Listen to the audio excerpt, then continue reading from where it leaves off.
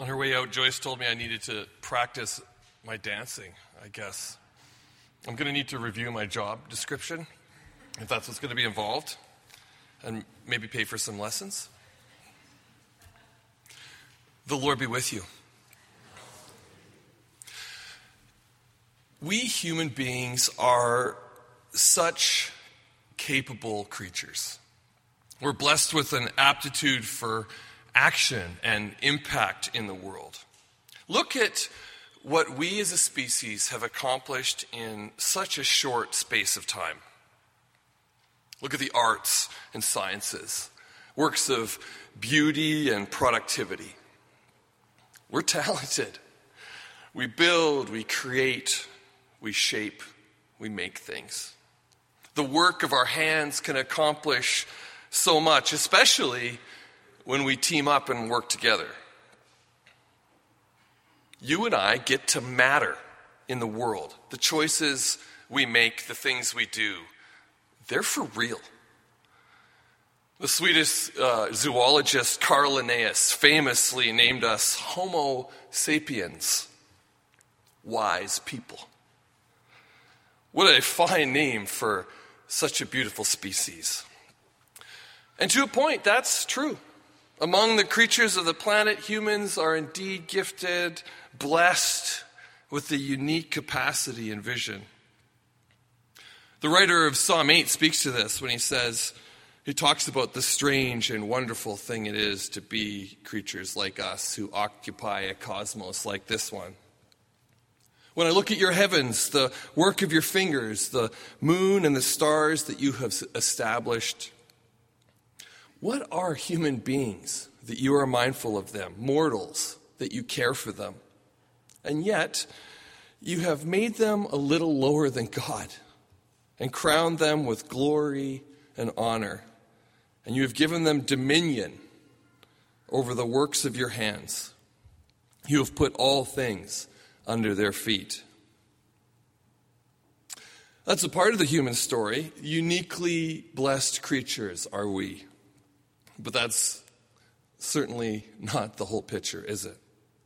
For all our giftedness, we are also deeply flawed.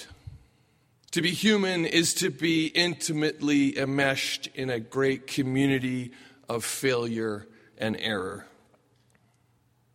negligence and mistakes, blunders, vices, meanness, self-interest. Our actions can have absolutely terrible consequences. Wise people? Really? Well, we're fools plenty of the time. Just look at what our species has managed to demolish and damage and poison in such a small span of time. These same hands can tear down and destroy so well, especially when we join forces. Especially when we name a common enemy. And the best of us, the very best of us, the smartest, the wisest, the brightest, the most capable, those people get it wrong all the time. We do our homework, or we don't do our homework. We ask questions, we navigate the world the best we can, we make our choices, sometimes profoundly impacting choices. And even our best efforts, our best intentions, so frequently find us stumbling into another difficult situation. These troubles often shape our personal journeys, our intimate private stories, sometimes embarrassing public stories, tales of disappointment, mourning, adventures, predicaments, nights of regret and fear, doubt, and questions, consequences, wonder, hope. Part of the genius of the Hebrew Scriptures, part of what makes them such enduring and profound work, is their commitment to the chaotic and dangerous human element. Their rigorous attention to the detail in these stories. Read these ancient texts and you will find some graphic, shocking, vivid, and horrific accounts. Many of these stories definitely wouldn't qualify for a PG rating no matter what your Sunday school teacher told you. There is a raw and sometimes brutal honesty in the telling of the story of the children of Israel. They didn't sugarcoat the shared memory of their ancestors. They didn't edit out all those nasty bits. They kept the gross and offensive as well as the intimate and private stories, embarrassing public stories. If you remember last week, we heard the story of Samuel hearing the voice of the Lord. He'd been hearing it his whole life. Because even the little boy, Samuel, was special. Actually, he was at home in the temple all the time, wearing those adorable little priest's robes his mom would make for him. Samuel, the little prophet, mentored and cared for by Eli, the high priest himself. The boy who heard the voice of the Lord in the night. The boy who answered, "Speak, Lord, for your servant is listening." Samuel's story, though, as it plays out, is really intense. All that childhood preparation was for a real purpose. He was the last of Israel's judges. He would oversee times of turmoil, transition. A lot of his life would be pretty busy, pretty messy. He was the prophet sent by God, a seer, an oracle of God's will. And while we're talking grim and nasty bits, he was also a gnarly Old Testament prophet who sometimes even carried a sword. The executioner, God's justice. Samuel didn't mess around. In 1 Samuel 16, we see one of these transition times. Your Bible probably gives this the heading, Samuel anoints David. But let's be clear, there is a lot more to the story. Samuel wasn't simply anointing a new king. This prophetic ceremony, complete with animal sacrifices, an oil of anointing, the gathering of Jesse's sons, a beauty contest for the best and brightest of Bethlehem, all of this pageantry and ceremony won't cover up the fact that Samuel was also effectively dethroning someone. This is a scary time. That's because Samuel had been through this once before. Saul, the tall and handsome one, 1 Samuel 9 tells us, there was not a man among the people of Israel more handsome than he, and he stood head and shoulders above everyone else. The first time around, as kingmaker, another honest, earnest, blessed, and sincere effort, following the Lord's call, prophetically seeking out and anointing the perfect candidate, the leader of a people, king of Israel, Samuel, prophet of the Lord, listening to the God who speaks to him so closely. Finally, finding a chosen son, the son of God's anointing. But here we are, 7 chapters later. And I've always felt a little bit bad for Saul. Saul, the person with all his failures as a leader, failures as a king. Samuel is here again, but now he's with the sons of Jesse, the Bethlehemite, overseeing a do-over. This is the rejection of the current administration. This is Plan B. Then the Lord said to Samuel, "How long will you grieve over Saul? I have rejected him from being king of Israel." Seems kind of harsh. I would think it's pretty reasonable that Samuel might grieve.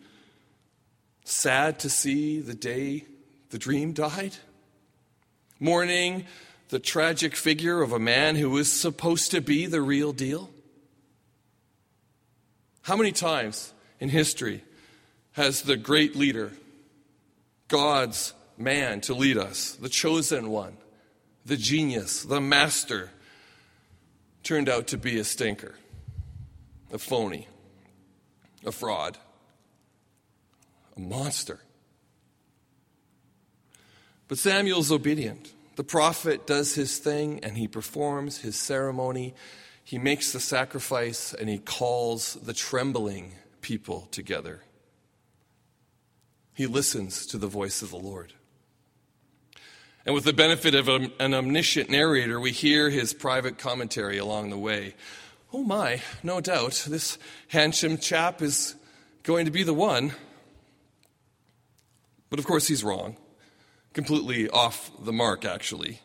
And it's the guy nobody even thought to invite. The kid brother out in the field with the sheep. Not even on the roster, not even invited to the party. Plan B, the start of a new thing, this next king of Israel. God is full of surprises. Just to be clear, Plan B doesn't exactly go peachy keen either. It's not entirely a picnic. God's chosen this time around, David is in for a crazy and dangerous ride. Keep reading and you'll find that the David story includes all kinds of gritty details. Complete with embarrassing failures and horrible choices. There are passions and dreams. There's dancing. There's living. There's loving. There's wives and children and family. And there's some truly heartbreaking consequences. In the midst of all of this chaotic story, God is alive and on the move. Friends, time and again, the message of Scripture is this.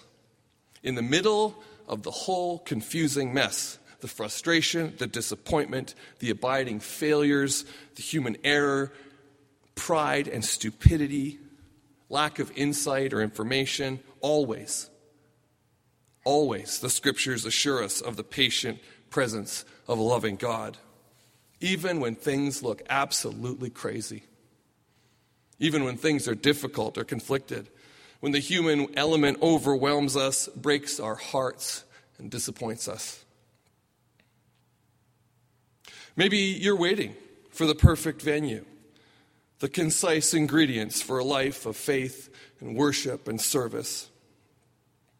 Will you truly, finally open your heart to God once you bear witness to the perfect sunset on a mountaintop as forest creatures gather around your feet in holy awe?